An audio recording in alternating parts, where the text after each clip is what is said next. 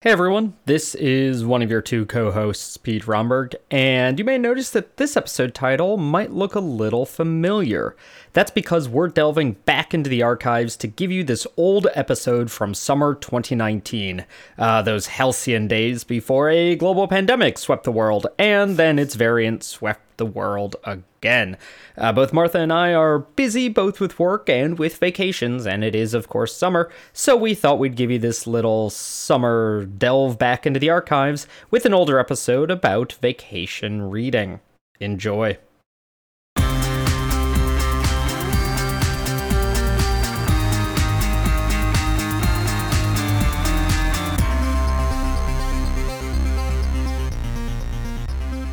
Hello, and welcome to Did You Do Your Homework, the pop culture podcast connecting academic ideas to popular media.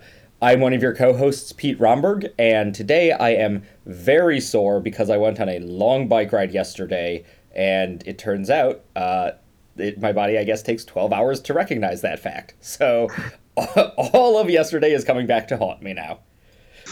With me, as always, is my intrepid co-host. Martha Sullivan, and this afternoon I will be a Pokemon Safari guide and hopefully a prolific Pokemon catcher. I'm going on a raid train to catch Entei with a bunch of people down on the UIC campus this afternoon. Is that for Pokemon Go? Yes. Cool. Because I am one of the 12. Actually, no, that's not fair. GoFest is still selling out on the regular. I was about to say I'm one of the 12 people still playing, but I think it's still got legs, based on the fact that someone organized a raid train this afternoon. What is a raid train? It's where they've been doing community events where the same legendary Pokemon pops up as a raid, which is like a big catching opportunity that multiple people can hit at the same time. So you're fighting big, powerful Pokemon with multiple people. And there's a 3-hour window where Entei, the giant fire dog from Gold and Silver, will be at a bunch of raid stops all at the same time. So a raid train is basically a schedule of we're going to go here and then here and then here and then here. It's like maximize the number of raids you can hit up at one time. Yeah. Because the more people that you do them with, the more effective it is, and the better chance you have of actually getting to catch the legendary. That's really cool. Yeah, it's basically like peak. This is how the game was designed to work. Like it's definitely a solo game that you play on your own phone, but there's a lot of really cool team play that it's kind of designed to support. And this is like the platonic ideal of how that should work. Yeah, I really like the idea that it's like even if you didn't even know this raid was going on, if you just happen to be in the area, it's like, oh, I got Entei, and there are 5 other people also trying to catch him. Yeah, exactly. That's a really neat sort of like structure. And you get bonuses for the raids based on like you get bonuses for the raids based on how many people do it with you, and then also like how many are on the same team as you and how quickly you manage to do it. So there's a whole lot of cool stuff you can get by doing it with a whole team of people. Sure. Very cool. Well, today we are going to be talking about beach reads because it is the height of summer. Don't know about you listeners, but summer finally arrived here in Milwaukee, and I think it finally arrived in Chicago as well. It did indeed. We had some like touch and go days in June where I had to turn my heat back on. Yeah. Which is the most insulting thing that's ever happened to me during a summer. Winter lasted till May, spring was the last 2 weeks of May and June, and now it's summer. So because of that, we're going to be talking about beach reads. But before we do that, we're going to talk about what is stuck in our head this week. So Martha, why don't you go first? What's in your head? Okay, so my sister has been trying to get me to watch this show for like 100 years, and I have always been putting her off because I'm watching other stuff. I want to, make sure that I like to watch one thing at a time when I'm seriously binging something because it helps me keep my attention on it. So I finally had a chance to start this Netflix show called Sex Education. It stars Asa Butterfield and Gillian Anderson, who plays Asa's mother. She is a sex therapist. She helps people with their sex-related issues. And when one of Asa's high school classmates finds out that he has absorbed some of his mother's like words of wisdom, she decides that it would be a potentially lucrative side hustle for him to offer sex advice to their classmates and for her to collect a fee on that. It's delightful. The kids in it, so it's like part high school drama, um, part like teenage sex romp, but it's really intelligent. It's not just like we're a bunch of teen boys trying to get laid. Like it actually is a very pretty touching look at like the insecurities that people deal with and like how communication in a relationship goes. Asa's character's best friend is gay and dealing with all of that. Well, There's just a lot. my Sorry. understanding is that it's a fairly like sex positive look for high school, like especially like for the women. Oh, absolutely. Um, it is just sort of an acknowledged fact that like these are 16, 17, 18-year olds. They're having sex. And the show is definitely geared more towards how can we make sure that you guys are being safe and happy and like confident rather than shaming anybody for the fact that they're having sex. Right, right. Um, yeah, particularly, and I would say it's definitely like equal weighted. Like it acknowledges that like all of the issues that girls have around this and also boys, and it does a lot with like teen relationships. It's a varied show Mm-hmm. about what issues it tackles. There's an abortion storyline in like episode 3 that is multi-generational and like really touching and sensitive on how people in different circumstances, like why they choose to get abortions, what that looks like, what the aftermath looks like. Um, I'm only on episode 3, so I'm still kind of working my way through it, but I'm really enjoying it. And Lizzie, sorry it took me so long to get to it. Also, Gillian Anderson is luminous. Yes, yes. So I mean, as she is in everything.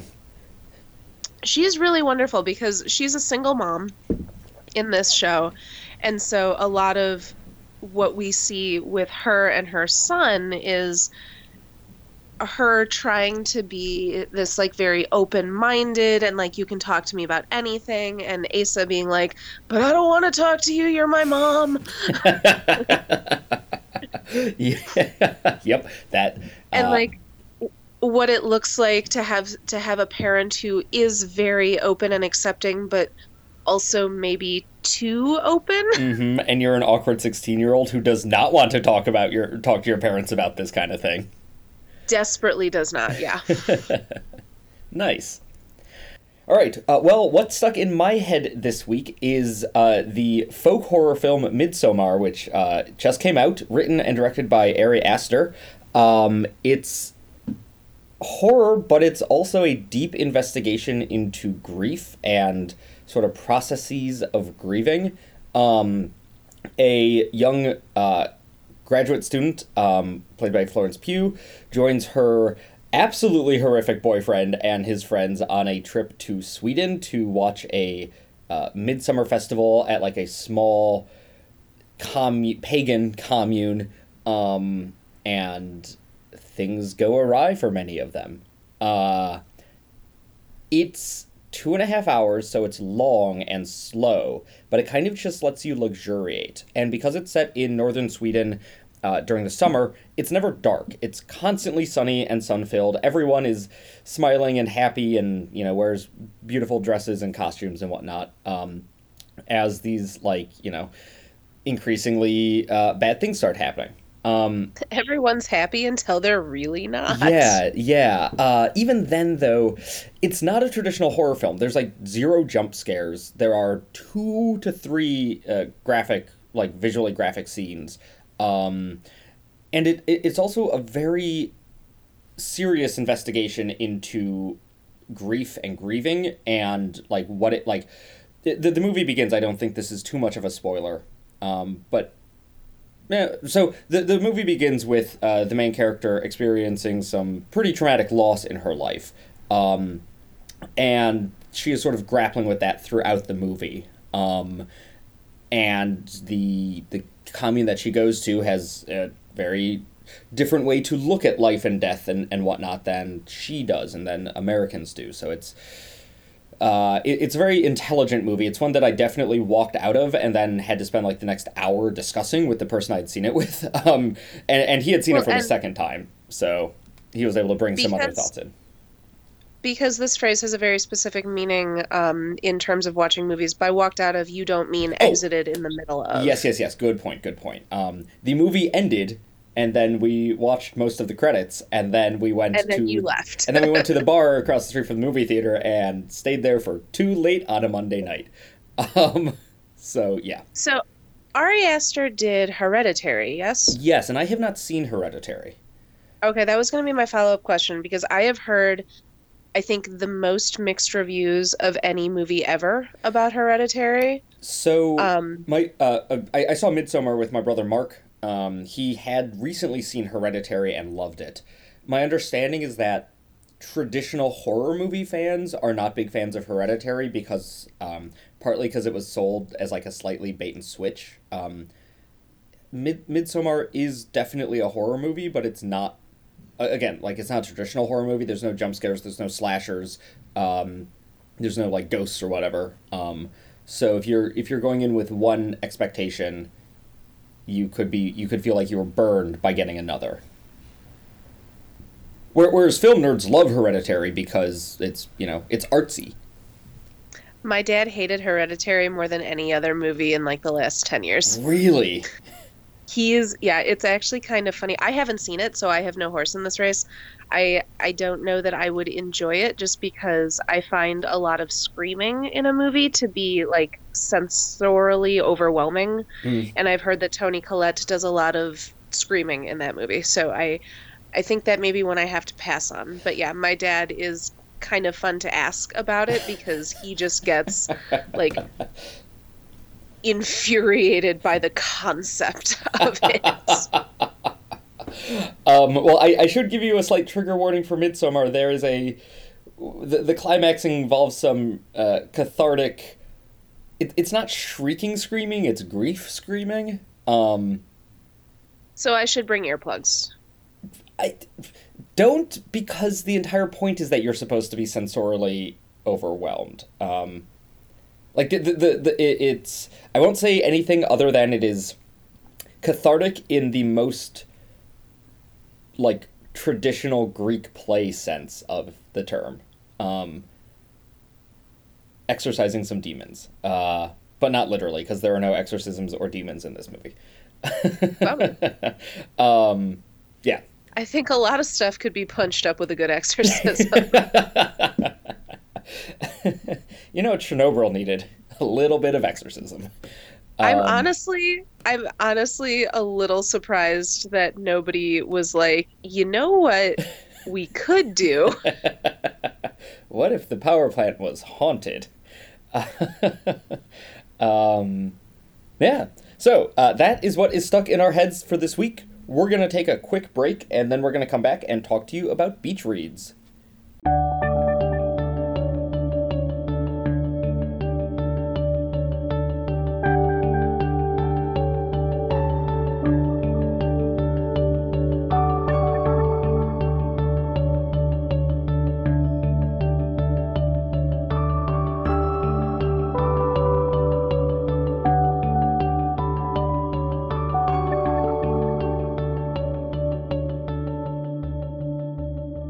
And we are back.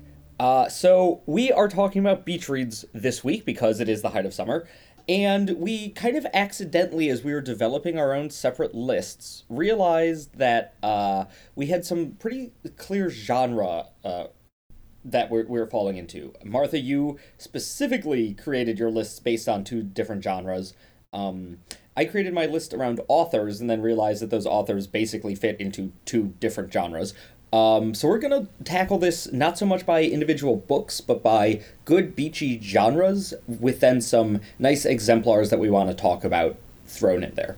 Martha, why don't you start us off? Sure. So yeah, when I am going on vacation, specifically to the beach, I like to bring, obviously, I like to bring a lot of books. However many I've brought is not enough, just as a general rule.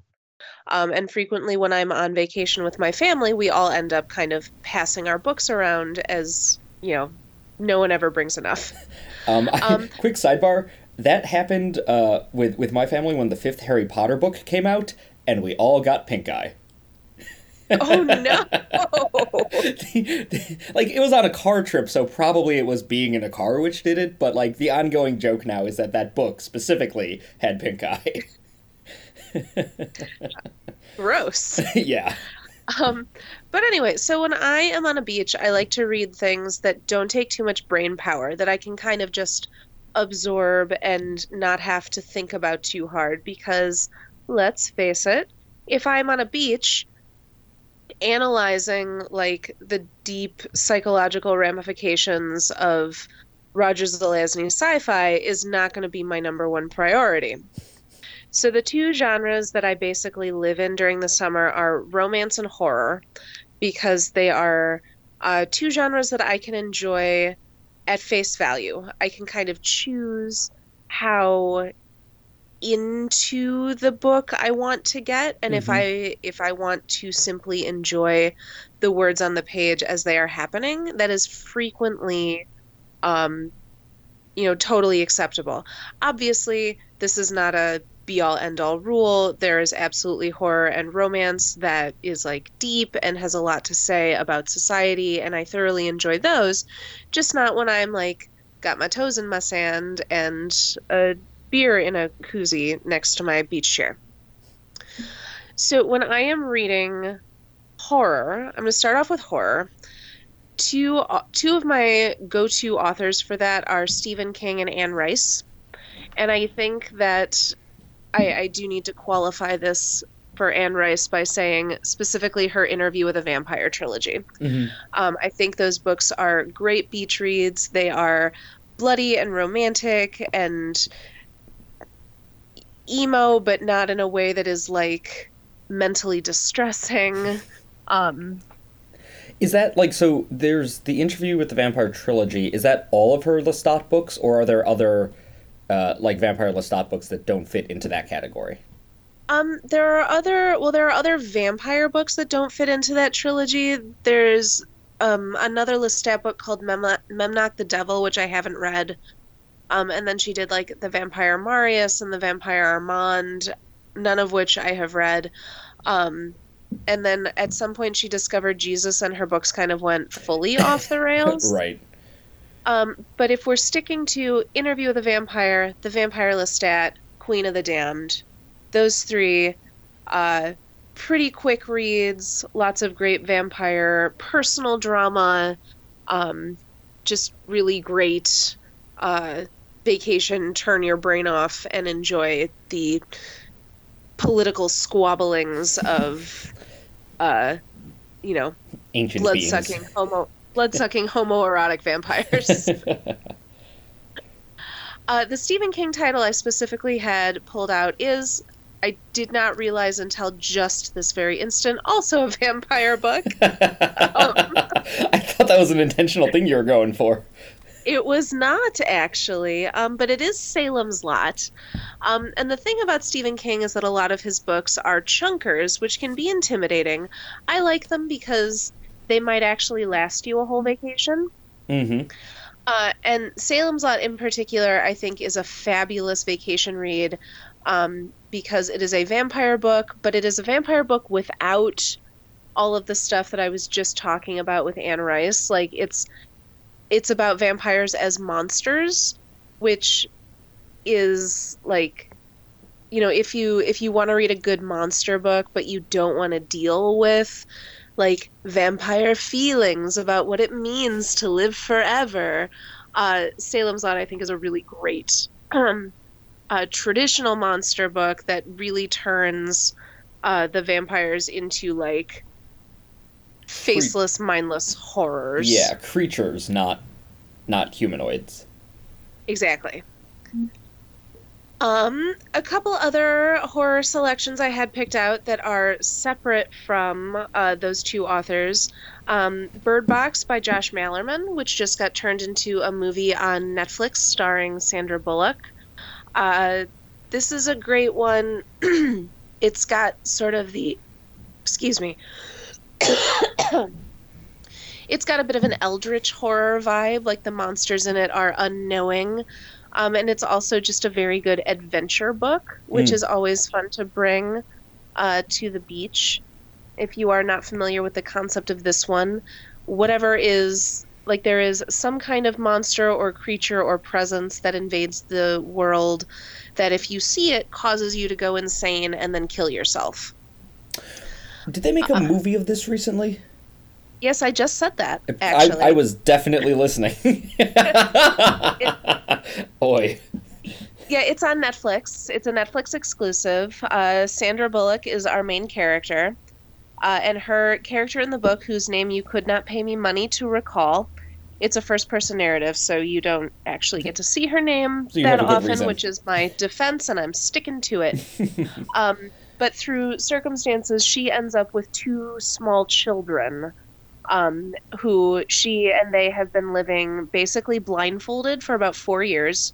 And then things happen which cause her to realize that this is not sustainable.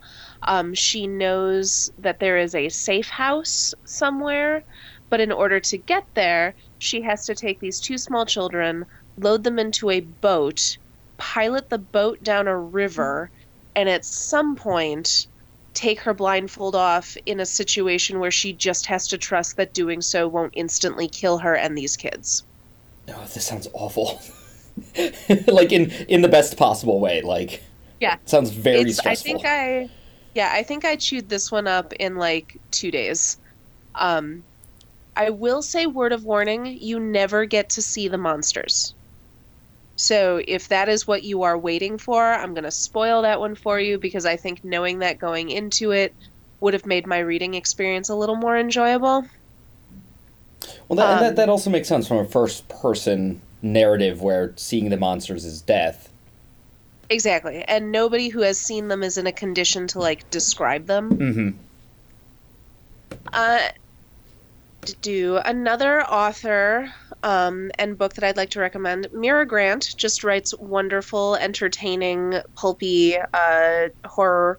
We did her book Feed, for an episode a couple months back, which was about the aftermath of the zombie apocalypse. But the book that I want to talk to you about is Into the Drowning Deep, which is about a boat and the ocean, which made it feel a little bit more beachy to me. And the big sell for this one for me is horror mermaids. Is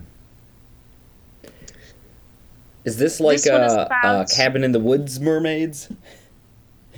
A little bit. We plumbed the Mariana Trench and found deep sea mermaids that then ate us.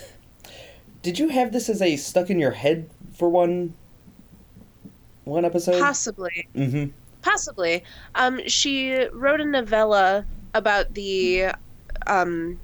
she wrote a novella called Rolling in the Deep, which was about the original discovery of these mermaids. Into the Drowning Deep is a full-length novel. You don't have to have read the novella for Into the Drowning Deep to make sense, but it's about the, like, follow-up voyage to go discover what happened to this initial voyage. And yeah, it's full of pseudoscience and, like, fake biology and how we would explain these creatures actually would exist, but at the end of the day, they are mermaids that are very dedicated to eating our faces. The last one I'm going to talk about is a YA horror. I wanted to talk about YA as its own, like, subcategory of stuff I take on vacation, and then I realized that all of the titles I was listing for YA were still horror and romance. So I just collapsed that into the two genres, because this is what I like to read to give my brain a break. So Madeline Rue is a wonderful YA horror author, and the book that in particular I'd like to talk about is Asylum, about a group of kids who go to a summer camp that happens to take place at a building that once upon a time was a asylum for mental health care, and it was an asylum during the time when it was really scary to be a person with mental health issues. Mm-hmm. This book does do, like, it is using mental health as a conduit for horror, which in general is a trend that I don't think is very favorable. But it also does a lot to invert those tropes. So, like, the scary things don't end up being the people with mental health issues. Sure. But yeah, so the kids start to discover, like, the creepy past of this building, and as they do, like, the haunting occurrences in the building start to escalate as they uncover the truth of what's been of the hidden history of this place that they are going to school at. So it combines boarding school lit, which is one of my favorite YA genre, like, subgenres, with a lot of really cool, creepy haunted house tropes, and some pretty cool reveals as the book goes on. Nice. All right. Well, my first genre is sci-fi. Sci-fi is very broad. You know, Martha, you just made a joke about. I guess this is more. It could be either fantasy or sci-fi, but like Roger Zelazny, cool, can never pronounce his name, is definitely on the headier end of sci-fi, and one of my other books I'm going to talk about later is also on that heavier end for beach reads. But I'm going to start with, I think, one of the best beach read authors out there is Kurt Vonnegut. His books are generally, even if they're thematically heavy, such as Slaughterhouse-Five, they're written with such a light tone, and they are such quick reads that I think they are sort of ideal beach reads. Cat's Cradle is a great example. You can be sitting on the beach looking at the water, thinking about what would happen if a tiny little Ice 9 granule landed in that water. But it's the classic Vonnegut, funny, quick, made-up nonsense science. It will ruin your ability to, like, write anything of your own because you'll just slip into Vonnegut ease. And the biggest problem with Vonnegut for a beach read is that you will be done with his books in 2 hours, and then you'll still be at the beach, so you'll need to bring 2 of them. On totally other directions, first off, any, like, you know, if you like Star Wars books, if you like Star Trek books, that sort of thing, perfect beach reads, they all fit that category of, like, light, frothy, turn your brain off and just consume a good story. But if you want to go a different direction, speaking of that headier move, there is Dune. I really love Dune, and I read it on the beach a couple years ago, I was rereading it for the first time in maybe 10, 15 years, and I just really liked the tactile sensation of sitting on the sand, reading a book about sand. I would like to say yeah. to our audience that when Pete first said that he was going to pick Dune as a beach read, I said absolutely not. I mean... Dune does not fit in the traditional idea of what a beach read is. It is complex and dealing with made-up politics. It's basically, yeah, most of you have probably read Dune, to be honest, but it's the made-up politics and squabbling of a pseudo-early modern Europe era, like Holy Roman Empire era space fantasy world, which has a lot going on in it. I think it's important to remember that people look for different things for their beach reads. Like, yes. I do think it's totally valid to say, I want something that's going to take me a month to read, so that if I'm on the beach for a week of concentrated reading time, it will take me a week. Yes, exactly. Dune is the opposite of Vonnegut. Instead of needing to bring 2 Vonnegut's for one day at the beach, you bring 1 Dune for a week at the beach. I think my husband would tell you that would be the perfect beach read, because it gives his brain something to noodle over. I like an excuse to turn my brain off. He has never once done that in his life. So, I mean, also full disclosure, I once brought a book about the revolutions of 1848 to the beach. It was not a good. It was not a good beach read. I didn't finish it during that vacation and sort of put it down for a while. But yeah, that's where I'm coming from, listeners. How dare you? A third sci-fi book, which I think it's a first book of a trilogy that is the most interesting. The trilogy kind of goes downhill. Is Annihilation by Jeff Vandermeer. It's a heady sci-fi, but it's another very quick read, serious page turner, which I think is one thing I like when I'm going to the beach. If I'm not going to be mulling over some heady concept, I want a book that's going to just fly right by. So yeah, sci-fi in general, Vonnegut I think is kind of the premier beach read authors here. Or if you want something a little more serious, you've got Dune. Well, and I love sci-fi, but I frequently find that a lot of the sci-fi I read is just too thinky for what I'm looking for. But like I said, people look for different things, and all of it is valid. Well, and like if you want to go even deeper, Neil Stevenson is some serious thinking sci-fi. They're also doorstopper books, so well, he's got big ideas in his works. I was gonna say, Snow Crash I actually would bring to the beach because I don't consider that to be that's like a pseudo thinky book. That's like a book that makes you think that you're reading deep ideas, but is not actually. So, and I would say that both that and Diamond Age are great sort of like low-key beach books. Most of his other ones are 1,000-page tomes with 200-page digressions about whatever he's currently interested in. Which I thoroughly enjoy, but which can stymie that sort of turn brain off mindset.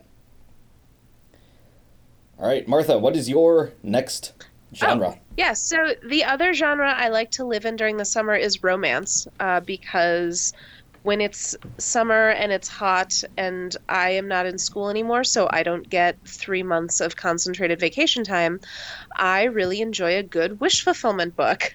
And romance is basically the epitome of that. A couple of titles. So I just finished. This was almost my stuck in my head this week, and then I was like, I can talk about it in the body of the episode, and also talk about sex education. Is a book called Red, White, and Royal Blue by Casey McQuiston. This book just came out.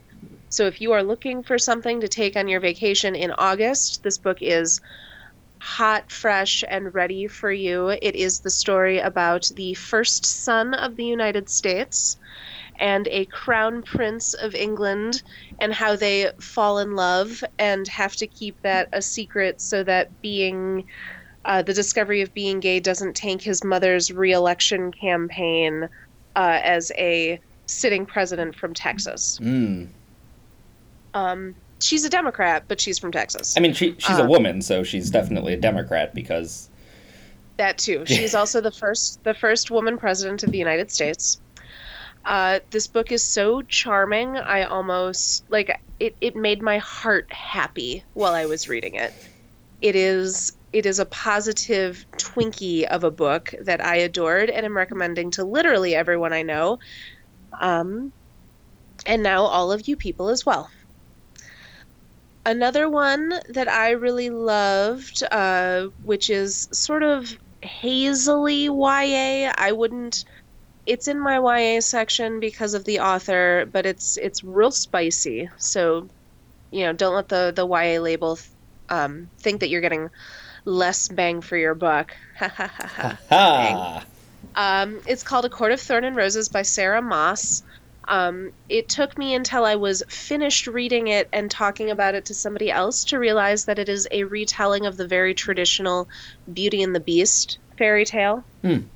So you have a girl from a very poor family who, through circumstances, gets taken in exchange for the protection of her family, gets taken to the court of a fairy prince.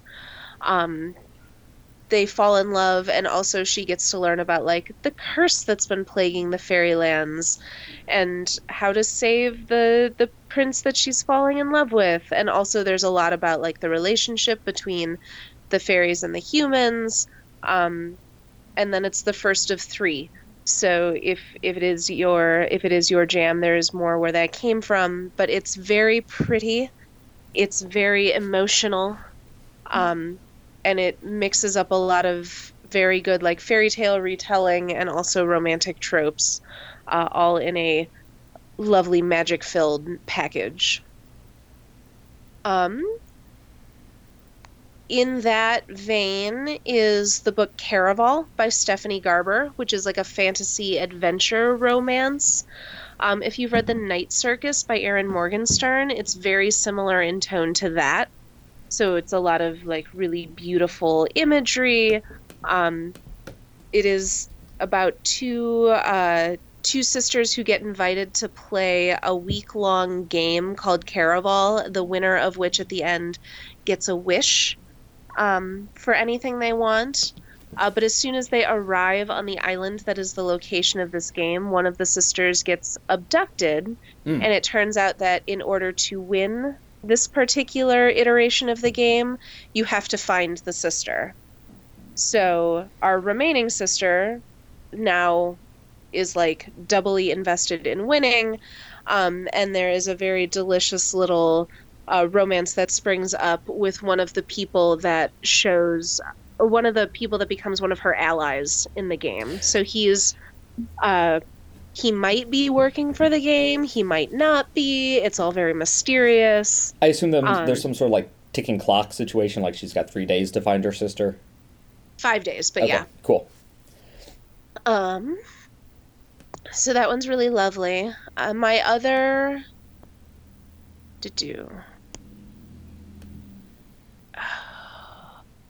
So the other kind of subgenre in romance that I'm using, or the other words are hard today. Can't make this transition. It's a really tough transition based on the titles of these books and my understanding of what the subgenres might be.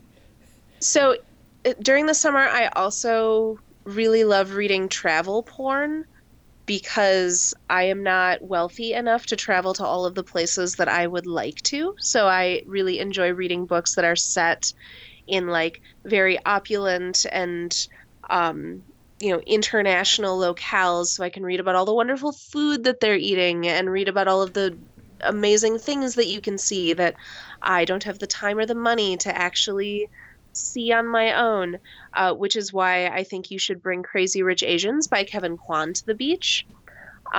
You may or may not have seen the movie. If you haven't, please do so. It's wonderful.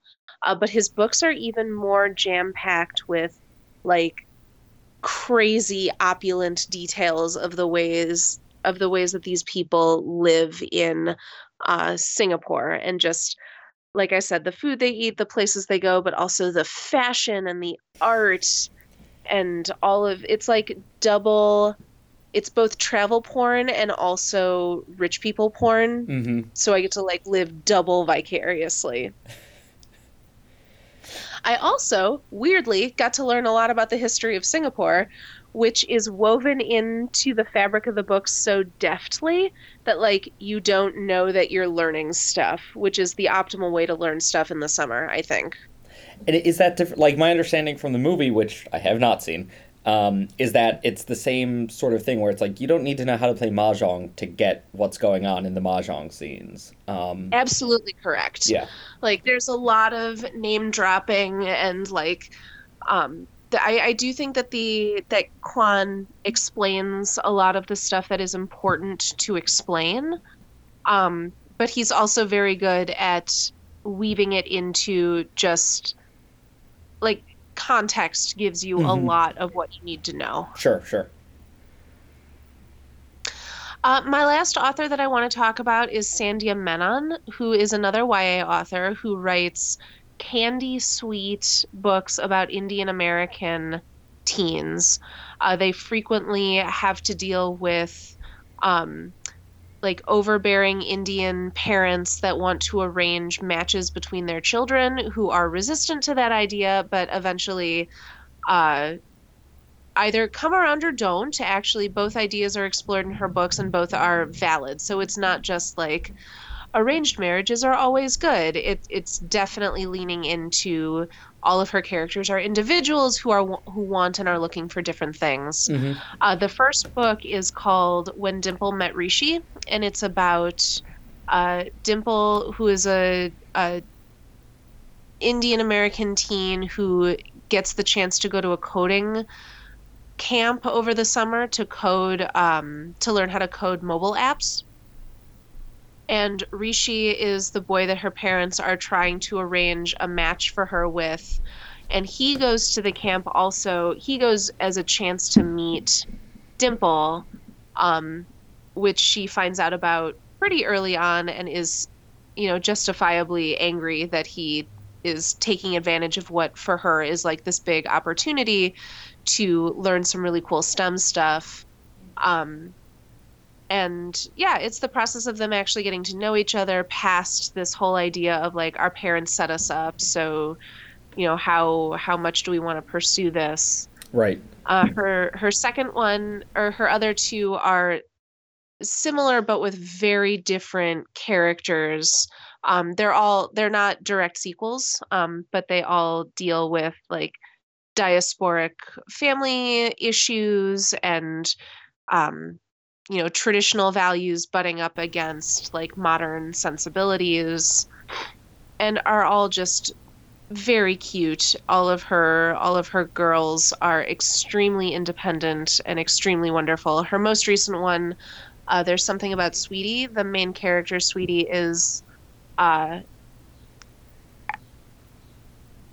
a bigger girl. So I like she's a track runner, but she's also plus sized is Mm. the phrase I was looking for. Mm-hmm. So that also deals with like body issues, and she's like totally fine with how she looks, but her parents aren't. So stuff like that. So like very very YA themes, but also incredibly sweet and um unique romances. I liked the Indian American spin on it, like getting to read about um a different kind of family than what I am used to. Would you classify her as a YA author or these books as YA books, or is it more just like Oh, sort of hitting those themes and? oh yeah, no, all of her characters are teens. Okay, got it. So yeah, they're all in like the 17 to 18 range. So yeah, definitely pure YA. Sure, sure, sure. These are not going to be super sexy romances. But PG they are 13. very, yeah, like there's some fade to black that happens. Mm-hmm. Um, but they're definitely more like on the emotional romance rather than the Sure, physical. sure. Well, great. My next and the final genre that we're talking about as a beach read is fantasy. Like Martha, what you were saying about that, like travel porn angle, the first one I'm going to go with is The Hobbit, which is the perfect walking book where you just explore the world. I love Lord of the Rings. I love J.R. Tolkien. I think that The Hobbit is a better beach book than Lord of the Rings, and certainly more than The Silmarillion, because of that light, frothy aspect to it. If you're going on vacation with family, if you have young kids, and by young I mean maybe third grade, this is a book you could probably read to them, or if they're precocious enough, have them read, which is sort of a nice thing. As you were saying, family passing the book around, depending on the age of kids, this is a pretty good book for that. And it's written in such a different tenor than Lord of the Rings that it feels much more like a nice vacation-y kind of book rather than a serious fantasy tome, which is something that Peter Jackson, I guess, forgot about when he was making his 3 movies of it. Oh, he didn't forget. The studio was just like, Yeah, how many zeros should we put on this blank check? that's fair. That's fair. And also, you have to make as many of these movies as you possibly can so that we can keep making the money. Um, I the bet I bet The Hobbit would be really good on audio too. Yes, I haven't listened to it, but I imagine that it would be a really good if you're into audiobooks as a format. Um, I get a lot of questions at the library about like good books that we can take on a road trip that the whole family will enjoy, which is Mm-hmm. a very tricky, very Mm-hmm. tricky ask.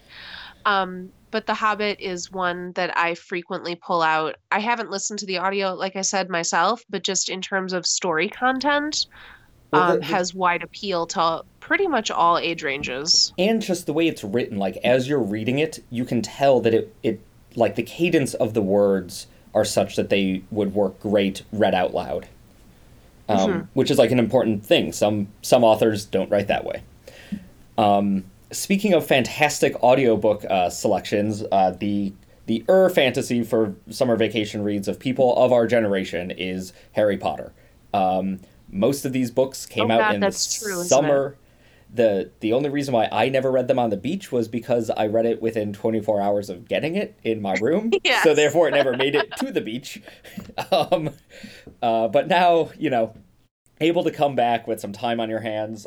This is definitely the case of load up your Kindle with these books because, as the series goes on, they become more and more of a doorstopper. You only have so much room in your luggage. Or get the audiobook because this is one of the highest bar audiobooks. I forget the narrator's name, but yeah. Regardless, excellent audiobook. It's going to last you for however long your road trip is if you just get enough of them. And it's definitely the kind of thing that the whole family can enjoy. My next fantasy move, and I'm definitely, there's so many fantasy options. There's high fantasy, crazy in-depth fantasy. I'm sticking with sort of light, frothy, and fun fantasy. And the perfect exemplar of that is someone who we've talked about on this show multiple times, assigned his books multiple times, Terry Pratchett. Discworld, any book from Discworld is going to be a good beach read, but I'm going to go with Good Omens, the book he co-wrote with Neil Gaiman, and which is currently an Amazon show. Now is a great time to read it if you have never read it before because of the Amazon show tie-in. It definitely feels more Pratchett than Gaiman, and it's got that sort of Douglas Adams kind of irreverence, which is delightful. Douglas Adams would also be a great beach read, speaking of. And Oh honestly, God, that's true. Neil Gaiman would be a good beach read too. He's just a little bit more serious than Pratchett. Pratchett is that like fun, summery vibe, going like all mixed up in your escapist fantasy. Obviously, you could pick basically any fantasy book and do well here. If you want something a little heavier, anything by N.K. Jemisin, and I would push the Dreamblood duology, which is a little bit lighter than the Broken Earth trilogy and is set in an ancient Egypt-esque world, so you still get that sun and sand vibe. If you want to make sure that if you want to make sure that your book reading and physical experiences are merging. Yeah, the only N.K. Jemisin I've read so far is her 100,000 Kingdoms trilogy, which were wonderful. Yes. So I'm sorry, what was the name of the duo? It's a duology, and it's called the Dreamblood duology. Dreamblood, okay. Yeah, these days I think they're packaged just in a single like trade paperback together. So go out and get that. I liked 100,000 Kingdoms, but I think it's her weakest of her 3 serieses. So Really? you need to read The Broken Earth yesterday, possibly Apparently. on your vacation. What vacation? Yeah, right, exactly. Yeah, and N.K. Jemisin is an excellent choice, but a little heavier than the other options I was going for. So if you want a little heavier fantasy, go with her. If you want your fantasy light, frothy, and family-friendly, Harry Potter, The Hobbit, Terry Pratchett, and, specifically Good Omens. That'll get you through a good time at the beach, and more importantly, if you're traveling with family, lots of those options are good for car ride audiobooks or even just, passing the books around with all sorts of ages at the beach.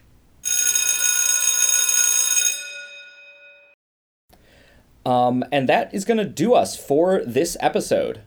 Martha, where can people find you on the internet? People can find me everywhere on the internet because I have a lot of opinions and I like attention. So you can find me on Twitter and Instagram at Magical Martha. You can find my newsletter, which comes out whenever I feel like it, at tinyletter.com/magicalmartha. If you would like that to come out more frequently, I have started adding a PayPal tip link at the bottom of each issue if you felt like dropping $1 in the tip jar, if you feel like it. And you can listen to the podcast that I run with Pete's wife and friend of the podcast, Maren Hagman. It releases on opposing Wednesdays to Did You Do Your Homework, is called Love Ya, and is a deep dive into teen rom-com movies that are available on various streaming platforms. We just did an episode on Candy Jar, a Netflix debate team themed rom-com, and our next one will be DJ Cinderella, also available on Netflix. That's an excellent name. Cool. You can find me at Twitter at Pico3000, Piko3000, politics and pop culture. Now that the Women's World Cup is over, I'm not talking about sports. You can find the show on Apple Podcasts, SoundCloud, Stitcher, Google Play, Spotify, wherever fine podcasts can be found. Go ahead and give us a like. Go ahead, rate and review the show. That would be really great for us. You can follow the show on Twitter at DYDYH Podcast. You can find us on Facebook, just searching Did You Do Your Homework, and you can email us at show@homeworkpodcast.com. Next week is our vacation week, speaking of summer vacation. So Martha and I are going to stitch together a couple short vignettes about things we're thinking about, things we want to talk about. It's going to be a shorter episode, but that's what you get when you're entering the end of July, beginning of August. Everyone starts going on vacation, even if they're not teachers or in school. So with that, we will talk to you in 2 weeks. Class dismissed.